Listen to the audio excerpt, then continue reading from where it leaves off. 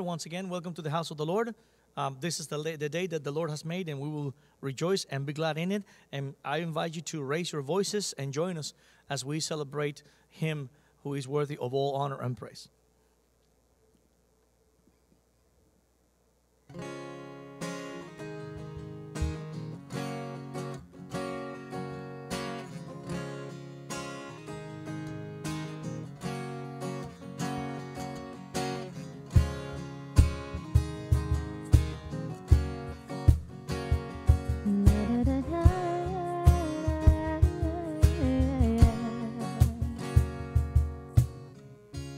You are my strength when I am weak. You are the treasure that I seek. You are my all in all. Seeking you as a precious jewel. Lord, to give up I'd be helpful. You are my all in all. Taking my sin, my cross, my shame, rising again, I bless your name. You are my all in all. When I fall down, you pick me up. When I am dry, you fill my cup. You are my all in all. Jesus,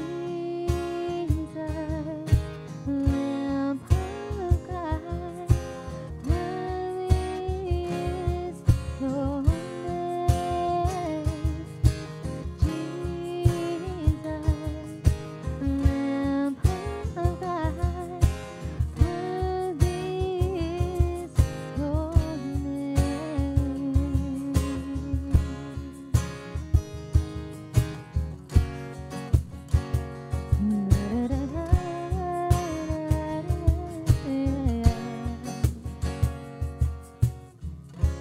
You are my strength when I am weak.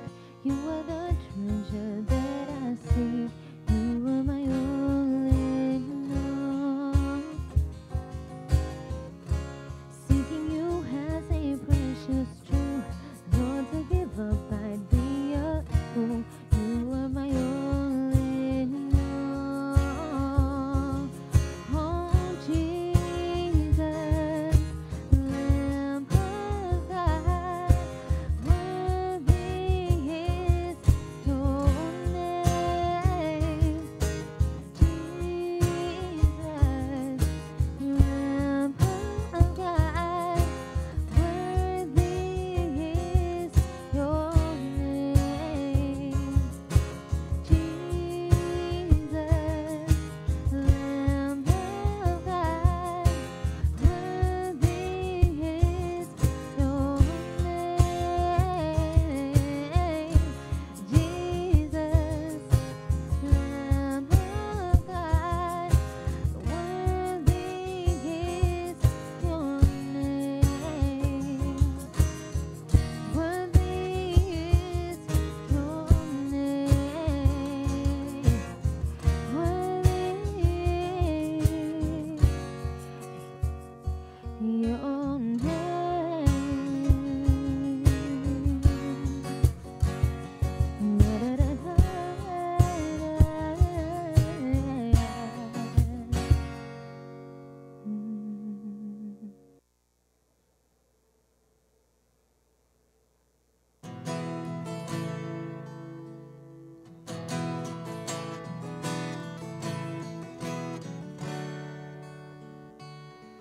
You have no rival, you stand alone. The heavens worship before your throne. There is no one like you. You have no equal, your kingdom reigns. Yours is the highest of every name. There is no one like you. Almighty, we're standing in the presence of your majesty. You're holy, You alone, the sovereign crown of royalty. You're the King of kings, Almighty.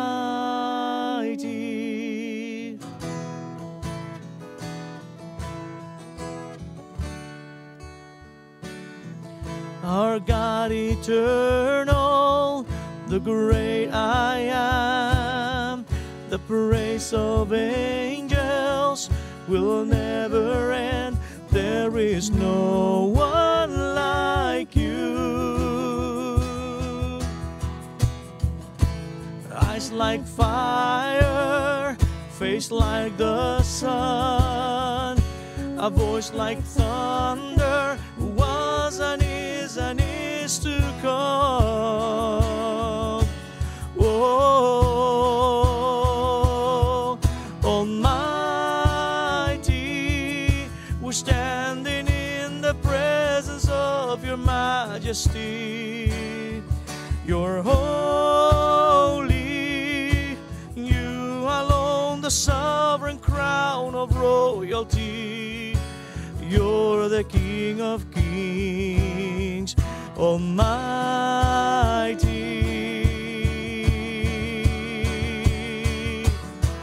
I see the Holy One, high and exalted.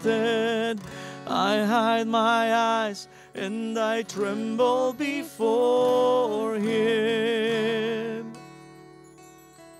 I tremble before Him. I see the Holy One, high and exalted. I hide my eyes and I tremble before Him. I tremble. You are Almighty. We're standing in the presence of your majesty. You're holy, you alone, the sovereign crown of royalty. You're the King of kings, Almighty. We're standing in the presence of your majesty.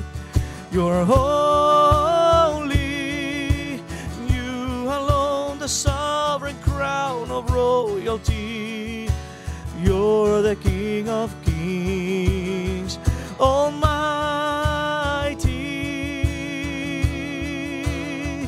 You are Almighty.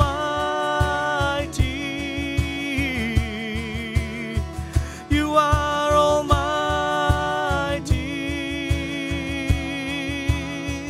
You are Almighty.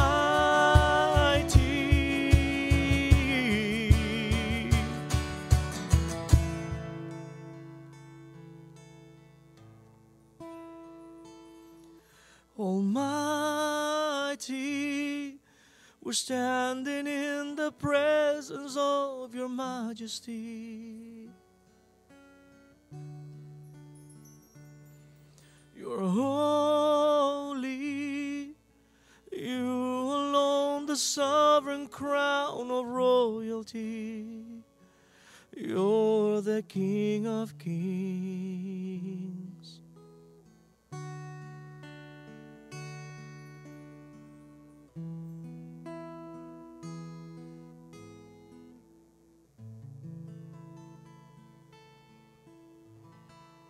Almighty God, we are so grateful that we can come to your presence and we can bow and we can worship and we can pour out our souls, everything we are in front of your throne.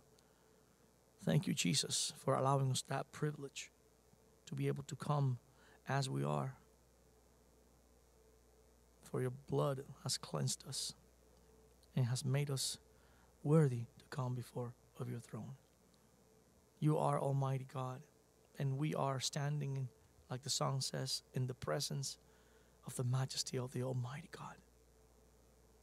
And we are so humbled, and we are so brought down to earth when we understand how small we are in front of your presence. We thank you, Jesus, for your sacrifice. We thank you for being here with us, for being that great audience of one. We do everything in this place to worship you, to bring you honor and glory. Now, until the time that you call us to your presence, and then forevermore. So thank you, Lord, for calling us in, for drawing us in closer to you. We worship you, God. We thank you. In Jesus' name we pray. Amen. Amen. The word gospel translates to news that brings joy. But this isn't just any news. A gospel is news that changes a life forever. After being invaded and enslaved by Persia, Greece won 2 decisive battles at Marathon and Solnus. The Greeks sent out heralds, also called evangelists, to proclaim the good news to the cities. We have fought for you, we have won, and now you're no longer slaves, you're free. The reality is that we are all slaves, slaves to sin and slaves to death. We are slaves in need of good news. Enter Jesus, God's Son, fully God, fully man, bringing news that would change our lives forever. His news was this: I am the divine, come to you to do what you could not do for yourself. I will take what you deserve so you can have what I deserve. You have no idea how much it will cost me, but you also cannot imagine the depths of my love for you. It is a gift that I give freely. So repent. Repent from all the ways you run from me and follow me. Follow me because I am the only way to eternal life. Follow me because I'm the Savior you've been looking for. Follow me because I have authority over everything, yet I have humbled myself for you. Follow me because I died on a cross for you, because I'm your true love and your true life. This is my good news for you. This is my gospel, that you have been saved by grace and that you are slaves no more.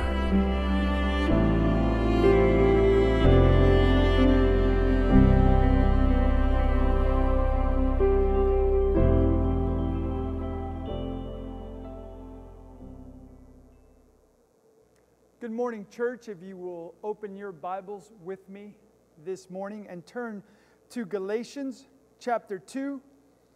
We will be reading from verse 1 through verse 10, and this is the word of the Lord. 14 years later, I went up again to Jerusalem, this time with Barnabas. I took Titus along also. I went in response to a revelation and set before them the gospel that I preach among the Gentiles. But I did this privately to those who seemed to be leaders, for fear that I was running or had run my race in vain. Yet not even Titus, who was with me, was compelled to be circumcised, even though he was a Greek. This matter arose because some false brothers had infiltrated our ranks to spy on the freedom we have in Christ Jesus and to make us slaves. We did not give in to them for a moment, so that the truth of the gospel might remain with you. As for those who seem to be important, whatever they were makes no difference to me. God does not judge by external appearance. Those men added nothing to my message. On the contrary, they saw that I had been entrusted with the task of preaching the gospel to the Gentiles, just as Peter had been to the Jews. For God, who was at work in the ministry of Peter as an apostle to the Jews, was also at work in my ministry as an apostle to the Gentiles. James, Peter, and John, those reputed to be pillars, gave me and Barnabas the right hand of fellowship when they recognized the grace given to me. They agreed that we should go to the Gentiles and they to the Jews. All they asked was that we should continue to remember the poor, the very thing I was eager to do. This is the word of the Lord. May God bless His word. Pray with me, church, this morning. Heavenly Father, we come before you, as always, humble, contrite, on our knees in repentance, in worship, to seek your face, Lord, to have your Holy Spirit fall upon us again and anew, to bring you worship this Sunday, to be your church, Lord, and all we ask is for your presence with us, to guide us, to open our hearts, to open our minds. I just pray, Lord, that you use this humble servant who is definitely unworthy, to transmit your truth to those who would be listening today. And it's always that we come before you, Father, in the name of your Son, Jesus. Amen. Amen, church. Thank you for joining us online. Hopefully for some of you, this will be the last time you join us online. You may continue to join us online, but next week, we are looking forward to seeing you here present with us. I'm always grateful for Pastor Edwin to give me the opportunity to come share God's word with you. And so when we look at today's message, I'm reminded of a movie I saw a while back now. It's been out for a little while, and I recommend it highly. It's called The American Gospel, Christ Alone. And there's a segment in there where one of the interviewees, he presents one of the problems in Christianity today. And it's specifically in this person's interview has to do with the Catholic Church and their system as a plus religion. It is faith plus works equals salvation. Grace plus merit gets you into the kingdom. It is Christ plus other mediators are our way to God. The early Pentecostal church was guilty of the same thing by adding speaking in tongues to a condition of salvation. We saw it also with Seventh-day Adventists. You have to observe the Sabbath. And this problem is not new because Paul was seeing it in his day, and the Pharisees were the first to do it when they took the Mosaic law and turned it and added to it and made those a condition of salvation. So in a lot of popular areas of religion today, it is not Christ alone, but Christ plus works, or Christ plus whatever other conditions a cult or sect might add to it. But that was not the case for Paul. As we read today, he understood that it was by faith alone, through grace alone, in Christ alone. Paul sees it. This is the message of the book of Galatians. And last time we were in Galatians, Pastor Edwin took us through chapter 1. Paul established his apostolic authority. We see that the gospel was given to him by Jesus Christ, and he acknowledges that there is only one gospel. And Pastor Edwin reminds us of who Paul had become, a trophy that shone Christ, that when people saw Paul and his preaching, they saw Jesus for the glory of God. And now in the letter to the Galatians, Paul is addressing this issue that has arisen of others trying to add something to the gospel that he was preaching. And it is in a direct response to what had arisen in that day of a group called the Judaizers. Judaizers.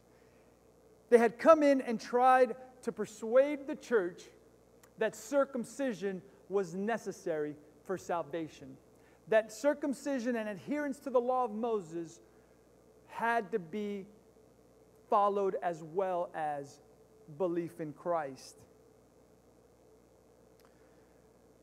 And we find ourselves in verse 1 where Paul is affirming that this trip he took back to Jerusalem was 14 years later. So 14 years, give or take, let's say it was from Paul's conversion.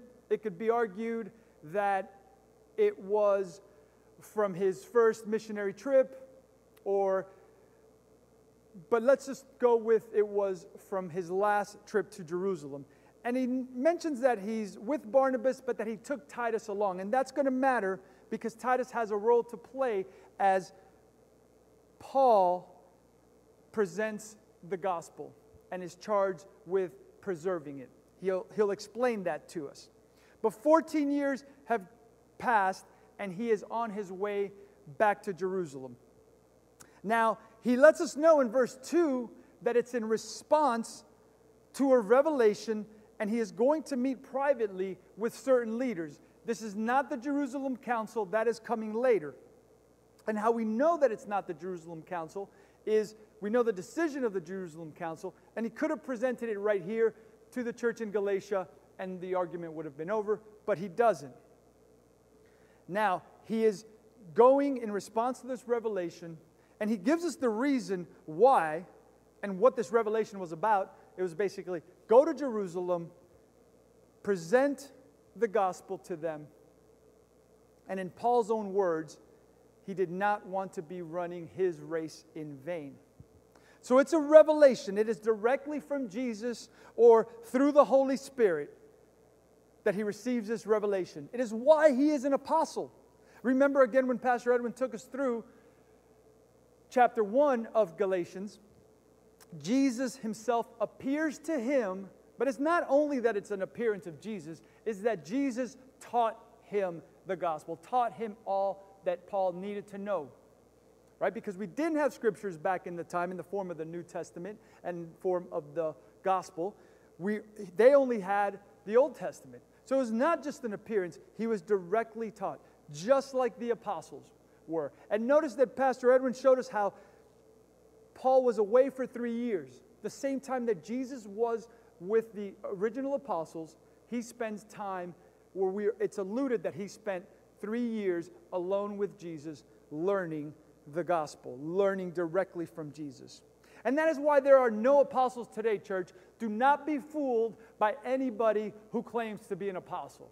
And I would say you're never going to find that in this church. But with the advent of online community, YouTube, messages readily available, you may be exposed to those who call themselves apostles. There is no such thing in the modern day. There is no direct revelation today like Paul had at that time when he went to Jerusalem in response to a revelation. And what was that revelation? Jesus was basically telling him, go because there's this issue in the church and we need to resolve it. And you're taking the message. So he goes and he meets with these esteemed leaders who we will find out in a couple of verses are James, Peter, and John. And he meets them in private. And this is another reason we know this is not the Jerusalem Council where this was officially decided for all the churches. And we see that story in Acts 15. That would happen later. But Paul's purpose is to present the gospel. And you would ask yourself, why does he need to present the gospel? Don't they know the gospel? Weren't they saved by the gospel? He is presenting it to leaders who saw Jesus and learned from Jesus directly, just as Paul did. And this is 14 years after, right? Give or take, let's say Paul's conversion happened a few years after Jesus' death and resurrection. We're talking within 20 years. Don't they all know the gospel? But that is not the point here. He is not presenting the gospel to make sure he got it right. What Paul is doing in this meeting is he has heard and he has been confronted with A, you're not really an apostle. That's why he had to determine his apostolic authority. And B, you're not preaching the gospel correctly because they need to be the Gentiles need to be circumcised and follow the Mosaic law like us Jews do. And Paul knew this was not correct. And what he was worried about and what he talks about is running this race in vain is that the work he had done for 14 years, the churches that he had planted, what he did not want was for this dissension, for this argument, for this addition to the gospel to be affirmed by the main church, and now it would be used to tear down the work that he had already performed and done through 14 years of ministry in preaching to the Gentiles. That is what he is talking about when he wants to assure himself that he was not running in vain, that his work was for naught. So he is presenting the gospel, the pure gospel, the only gospel, Christ alone gospel, to assure himself that he is not running his race in vain. Right? Paul has already established that there is only one gospel. I love Ephesians 2:8. For it is by grace you have been saved, through faith. By grace, through faith, in Christ alone. That's it. Nothing more, nothing less. And he is trying to make sure that nothing is added to this gospel. And in verse 3, we see why Titus was brought along. Titus is a Gentile. He is not a Jew. He is a Greek. He is a Christian. And he affirms that Titus was not circumcised. They went to this meeting. They talked about this condition of salvation. They know here's a Greek standing next to us. Here is a Gentile. And we can see the fruits of conversion. We can see Christ in his life. Why do we need to add anything to it? Why does he need to be circumcised? Why do we need to physically alter him when he is already demonstrating Christ, when he is already a proof of conversion through the power of the Holy Spirit? So Titus is the example of the gospel is correct, the true gospel of Christ, and he wasn't circumcised, so they did not correct anything that I had. Now in verse 4, he goes on to explain why this even had to happen, why this conflict arose or this possible dissension. And he makes mention of these false believers. He doesn't name them as he does elsewhere as these Judaizers. And also it's curious to see here that the reason they snuck in, remember they snuck in, some versions say they were brought in, but it's just another word for sneaking in. They come in. It always reminds me of the wheat and the tares, right? The wheat and the weeds. The enemy snuck in at night and planted the weeds. Church, it was a problem in that day. It continues to be a problem to this day. We cannot ignore it, and we must deal with it. But that is the truth of the matter. They snuck in, and what they wanted to see, not only to bring in dissension, but there was this freedom that they had in Christ, that the Christians of that day had in Christ, and they wanted to see us. They wanted to see that freedom, but notice it says they wanted to make us slaves. They did not want the freedom that Jesus offers. They did not want the freedom that faith in Christ had to offer. They wanted to be enslaved. And why? Because they were slaves themselves. They were slaves to the law. More importantly, they were still slaves to their own sin. And they didn't realize that they still were getting it wrong. Even though they were recognizing or they had intellectual knowledge that Jesus was the Messiah as promised, they were still enslaved to their former ways. They were still being circumcised, trying to follow works, and following the law of Moses, as they call it. And here's where the problem is, that sometimes we Christians get it wrong, and the Pharisees of the time definitely got it wrong, is that the law was never meant to save. The 10 Commandments, God did not give the law and say, follow these laws because that's the way you get to me. From Abraham's time, when there was no law, it was Abraham's faith that was credited to him. It has always been faith in God through the coming Messiah in the Old Testament, and now the Messiah that came in our time, post-New Testament. It has always been the case. But what happened? We as men always want to do it for ourselves. They took the law and said, look at what God said, we should do this, and this makes us righteous, and this makes us good, and this makes us right. So if we follow this really, really well, then God would really love us. And that's why it went that way, where the law was seen as something to be followed, something that got you salvation. But Paul always, throughout his letters, points out that the law does not do that. The law does not save, it enslaves, and it does not bring salvation. But what the law does do is that it points us to our sin. Now, originally when God set out the law, first of all, he was giving us truths. He was giving us a way to be righteous. And it was meant for us to be identified as God's people, to give Him the glory, to live correctly, and for others to see, hey, you guys do it differently. You guys live differently. Who's your God?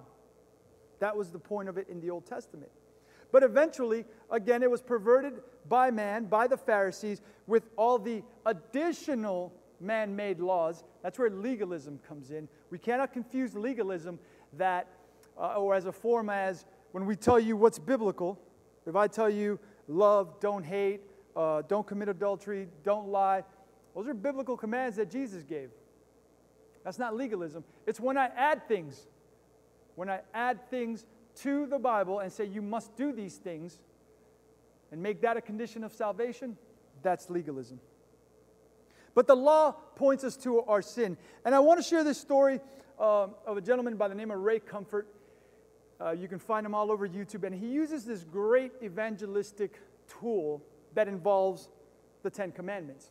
Because if you ask most people today if they are good people, they will undoubtedly tell you, yes, I am a good person. And then you ask them some questions. Well, have you ever stole something? Usually you get, oh no, you've never taken anything that was yours, even a little office supply that you snuck out of work with, or you got some extra change from the store and you didn't give it back. If we're honest with ourselves, we've all stolen something. Then you ask them, have you ever lied? Oh no, I'm not a liar. Oh, not even a little white lie? Well, a little white lie, some. We've all lied. Then here's a good one. Have you ever committed murder? Most people will tell you, no, absolutely not. But then you remind them, well, Jesus said, if you're angry enough with your brother that you wish that upon them or call them certain names, you've committed murder. Okay, guilty. How about adultery? A lot of us can say, nope, never committed adultery. Some of us can't. But then you are reminded that Jesus says, even if you look lustfully upon a woman, upon someone else, lustfully look at them, you have committed adultery. Everybody's guilty. How about using the name of God in vain? Don't even have to convince you there. We've all done it. And then Ray tells them, by your own admission, you are a lying, thieving, murderous, adulterous, and a blasphemer. But yet you told me you were good. But when we compare ourselves to the law, when we compare ourselves to Christ, we see we are not good. And that was the effect of the law. So it is impossible to be saved by works or the law. And as Paul points out in verse 5, this is how the gospel is preserved. We don't give in. He didn't give in. He was pressured. Hey, he's a Gentile. He's a Greek. He needs to be circumcised if he claims to be a Christian. And Paul's like, no. Listen to the gospel. It's Christ alone, by faith alone, by grace alone. And in verse 6, he confirms how these leaders added nothing to his message, added nothing to the gospel. They recognized, because they were all on the same page, and this is what Paul was trying to do. Let's stay on the same page of the one true gospel. This is how the gospel is preserved. When pressure comes in from the outside, when people want to put conditions on salvation or the message of the gospel itself, we are not to give in. We are not to let them in with that new message. They added nothing to the message. Now, notice he makes a little comment here that kind of seems to be, at first read, a jab at, remember he's talking about James, Peter, and John. These are the people that he met with. But really what he is saying is these three are held in high esteem. They are, he calls them pillars of the church. But in relation to the gospel, at the foot of the cross, we are all equal. So what he was trying to say is, they're no better than me, and they're no better than you. And look what he says, God does not show favoritism. And we know this, right? God looks on the inside, not on the outside. But he is also recognizing their authority as leaders and pillars of the church. He went to them. He didn't go to anybody else. He didn't go to the full council. So he's not making a disparaging remark It's just like, it doesn't matter who they are. No, it didn't matter who they were. But what he was trying to show his Galatian brothers is, these are men that I took the gospel message to confirm it, to make sure we're all on the same page for your benefit. But remember, they are men just like you and me. And then he adds in verse 7 that not only did they not add anything to the gospel, but they recognized who he was and what his task was. They basically affirmed that, yes, you are an apostle, and yes, this is your task, to take the message, what they call the uncircumcised, the non-Jews, the Gentiles, of whatever religion throughout the whole world, as Jesus had commanded in the Great Commission, Paul was to go to those. Because remember, Peter, even though he was the one that first took the gospel to the Gentiles, and we see that in the book of Acts when he takes the gospel to Cornelius, again through a direct revelation of God, who says, go, take them the gospel. And he came back to Jerusalem and said, hey, God has not left out the Gentiles. The gospel message is for them as well. But Peter was still sent only to the Jews, while Paul was commissioned, let us say, to go to the Gentiles. Now, verse 8 is probably the most important message in all these verses, the most important verse. Because, and most versions will leave out for God. But here in the NIV, we see for God, who was at work in Peter, who was also at work in me. For God. It is always God, through the work of Jesus on the cross and the power of the Holy Spirit, who is doing the work, no matter what the work is. No matter if we are out preaching the gospel, no matter if we are out helping the poor, no matter what we are doing to bring God the glory, it is always through God.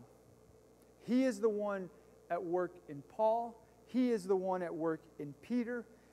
He is the one at work in all of us. And Paul wants his readers in Galatia to understand, and the churches in Galatia to understand that it is God who does the work.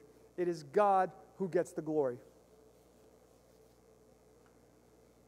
And then Paul goes on, again, confirming this gospel, preserving it, by saying, not only did they not add anything, they confirmed the message itself, but then they gave us the right hand of fellowship, right? We can understand that. We shake hands with the right hand. Contracts are signed and sealed. Back in the old days, and even sometimes today, minor contracts with the shake of a hand. And this right hand shake was of fellowship, meaning you are true brothers in Christ with us. We are all on the same page with the same gospel, taking it out in obedience with the Great Commission. It is a gospel that was presented, it is a gospel that is preserved, and it is unity that is accomplished by the offering of the right hand of fellowship. And we close it off in verse 10 with, it's interesting again because Paul, remember, he is communicating with the Galatians. And these three pillars of the church, John, Paul, and Peter, are telling Paul, okay, we heard your gospel message. We're on the same page. We have nothing to add. But do remember the poor. And Paul lets us know when he mentions, this is what I've been eager to do all along. What we failed to see and what they failed to see is that's why he was coming back to Jerusalem anyway. He came specifically at this time because of the revelation, because of this problem that had to be resolved, to maintain and preserve the gospel, to maintain the unity of the church. But he had been, throughout his missionary journey, collecting money for the poor in Jerusalem. The poor in Jerusalem at that time, due to a famine in the area and political conditions were plentiful. And he was aware of this problem. And throughout his journey, he had been in collection. So when he came back for this meeting, of course, he brought back these gifts. So he's telling them, you didn't even have to tell me that because that's what I was coming to do anyway. And that, at times, is the effect, not at times, always, is the effect of the gospel. Because let's go back to Ephesians chapter 2, verse 8. I'm going to read it to you. For it is by grace you have been saved through faith. By grace through faith. And this is not from yourselves. It is the gift of God, not by works so that no one can boast. Not by works, not by the law, not by your own effort. But when the gospel is adhered to, when the gospel takes in your life, when you recognize who Christ is, when you are born again, and you recognize it's not by my works, not anything I did, not anything I learned, but the fact that Jesus just takes the veil off my eyes, I can read Scripture and see the truth, and now I follow Him, but it produces good works. They didn't have to tell him, take care of the poor, because that's what Paul was coming to do anyway. And he wasn't doing it to boast. It is the overflow of the Spirit's work that produces the works, not to boast. It is the fruits of the Spirit. Paul will talk about this much later in Galatians 5:20. The fruits of the Spirit. It's not what we do, it's who we become that shows we walk with Christ and that salvation is evident in our lives. And that produces works. And in the 21st century, we think works and we think jobs and actual physical actions, but a lot of times it's you who you are, who you've become. Love, joy, patience, goodness, kindness. The fruits of the Spirit makes us this new person, and that new person goes out. And everything he does brings glory to God with no boasting, with no call to, hey, look at me. It's look at Jesus. Pastor Edwin, the last time he was in Galatians before Father's Day, he talked about how we become a trophy and we share our testimony. And you got to remember that word testimony is a legal term. When you give a testimony in a court setting, it's because you are a witness. And remember, that was part of the Great Commission, the version in Acts, when Jesus is telling his disciples, the apostles, that you will be my witnesses. But when I give a testimony as a witness, it is something that I have seen. It's not something that has happened to me or that has been done to me, because that makes me a victim. I am a witness. I saw something and I give that testimony. So yes, I do say my life has changed. This is what has changed in my life. But that is only to connect with the person. My witness, my testimony is what I have seen of who Jesus is. That is my testimony. That is what I need to go and share as I present the gospel, is what I have seen, who I have seen, that God is by His revelation through His Word and the power of the Holy Spirit in my life. This is what I go share. This is my testimony. It's not, I had a broken marriage and now I have a happy marriage and my kids all came back and I have a lot of money and my life is better, because we know that is not always the case. But just look at Paul's story. Beaten, imprisoned, no money, had a lot of money at one time, right? One of the most misunderstood verses that he says, for I can do all things by Christ. I can do all things through Christ, which strengthens me. I've seen a UFC fighter claim he lost all this weight to make the weight to fight in a fight because I can do all things through Christ. No, what Paul was saying, I can endure all things. I've known what it is to have a lot. I've known what it is to have little. And I can endure any circumstance, any situation, because Christ strengthens me. That is the gospel. That is presenting the gospel. My testimony of who I have seen Jesus to be, who I have seen that God is by His revelation. This is what we need to present. A gospel presented. That means a gospel shared. And again, it is not a gospel presented like I need to find out if I have the right gospel. We know we have the right gospel. A gospel preserved, that means nothing is added to this gospel. Jesus only, not Jesus plus. It is a gospel that produces action. It is a gospel that produces a new life. It is a gospel that produces a new person. A gospel that produces good works, even though we know the works don't save. So as always, I like to end with a call to repentance. That is the key. It is not bow your heads, close your eyes, raise your hands, repeat this prayer after me, and if you really meant it, you're saved. Nope. It is a call to repentance. Because let me tell you that one of the problems we have in the church today is that we do not take our sin seriously. I heard the conversion story of a pastor in a very large church, a mega church up in Broward County near the Everglades. And it saddens me. I take no joy in presenting to you that this pastor's idea of sin, as he presented it in his conversion story, was, I've been forgiven for the silly and foolish mistakes that I've made in the past. Silly and foolish mistakes. That is not sin. We fully know what we are doing when we sin against the holy God. And we don't take it seriously. The call is to repentance. The call is to turn away from that sin that we know we are committing, that has us enslaved. We turn away from it and we face the cross of Jesus Christ. And we face His death and resurrection. And we face the person of Christ, and we turn away from that sin that we love because we now love Jesus. We need to get over this idea that it's just silly mistakes. It's just foolish things I've done in the past, youthful wanderings. No, not at all. It is serious. And how do I know it is serious? Because the Bible tells us that the penalty of sin is death.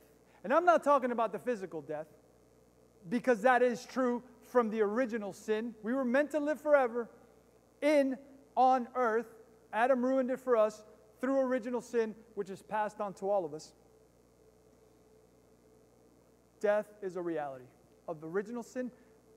But when we look at how serious sin is, that God would banish us to hell for an eternity to face His wrath because of all our sin, they're not foolish, silly mistakes.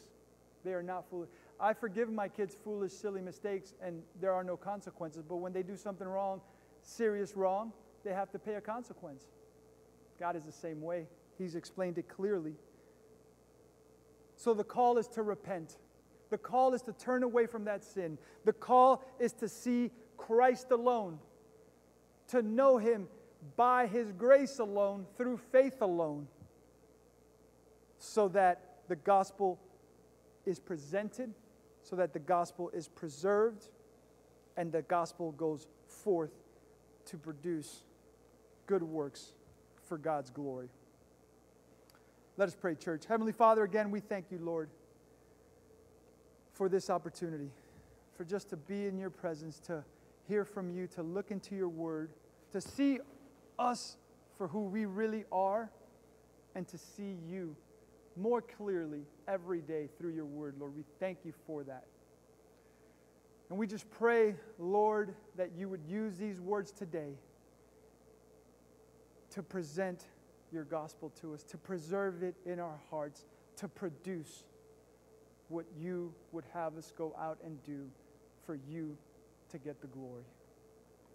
And as always, Lord, in Jesus' name, that we ask these things humbly, that they would be done in our lives. Amen. Amen. And church, we are going to continue in this worship, in this posture of worship with our giving this morning. Obviously, we do not collect here because there's nobody here except me and Antoine. And actually, my sister and my brother-in-law showed up. So On your screen right now, there should be the ways to give online, text, through our website. So join us now as we remember that Jesus loves the cheerful giver, and we give for His glory and His praise.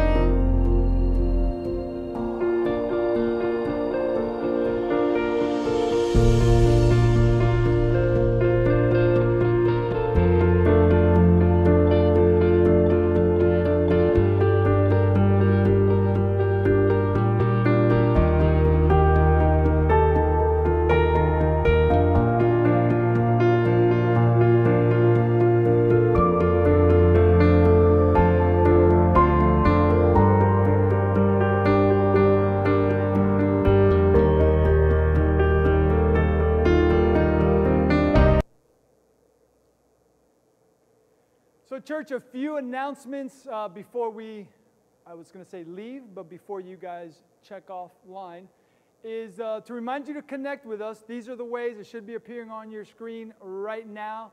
Facebook, Instagram, YouTube.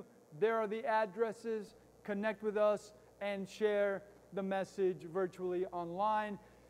RC Kids, remember we're meeting on Facebook and YouTube at 11:30 a.m. this morning with Christy, I believe. And I always love to remind you about the men's Bible study. Men's, it is something you need to be a part of, now virtually, hopefully sooner than later in person, because we need that contact. And so men, please be sure to show up on Thursdays. And now the big exciting news is that we are reopening July 5th at 10:30 a.m. We're reopening July 5th at 10:30 a.m. And now, church, let me tell you something real quick. I am going to encourage you to come to church. I realized this last Sunday. I was preaching down at my other church in Hollywood, and they reopened last week. And we had probably about half the congregation. We're not a big church, 30 people or so. We had about half of the people show up. But I was reminded how important it is to have corporate worship and to be present. I heard a commentator recently talk about how during this quarantine time, churches were closed, but liquor stores were open and weed shops were open, and some other questionable establishments. The government has allowed us to reopen, and I'm going to encourage you to show up in person. Listen, take precautions. We are careful. We are called to be considerate, and we take precautions. But the command to gather is biblical. The command for corporate worship has always been, and we need to adhere to that. I'm going to encourage you. It is just completely different. Again, it had been a long time. And when I was at church last week during the music time, it just reminded me of how much we need that. It is not the same watching it from your computer screen. So if you can make it, if you have issues, please stay home. If you're even a little sick with sniffles, stay home. But if you're healthy, if you're feeling fine, come in, wear your mask, your gloves, sit apart from everybody. But we need to have that corporate worship. So I'm super excited to be reopening next July 5th at 10:30 a.m. We have changed that starting time. It's 10:30, but don't be late. I know you Cubans. Don't be late. And one last, all right, yeah, you guys got me. Happy birthday to me. Thank you very much. That's why my sister and my brother-in-law are here. Even though Tere told them not to tell anybody, I told you all. But it is my birthday. Edwin was right. It is a great birthday present to me to have the opportunity to preach today. And it has truly been a blessing. So thank you again, Pastor Edwin. Thank you to my congregation. And if you will all stand and join hands along, oh no, sorry, you guys are at home. But you know what I mean. In spirit, let's join hands with all our brothers and sisters. And let me dismiss you in a word of prayer. Thank you, Heavenly Father. Thank you, Jesus. Thank you, Holy Spirit, for all your work and all you do to bring us together as a church, to bring unity to your body, the one true church of Jesus Christ. We pray always, God, that you present the gospel through us, preserve the gospel in us, and give us your Son in unity.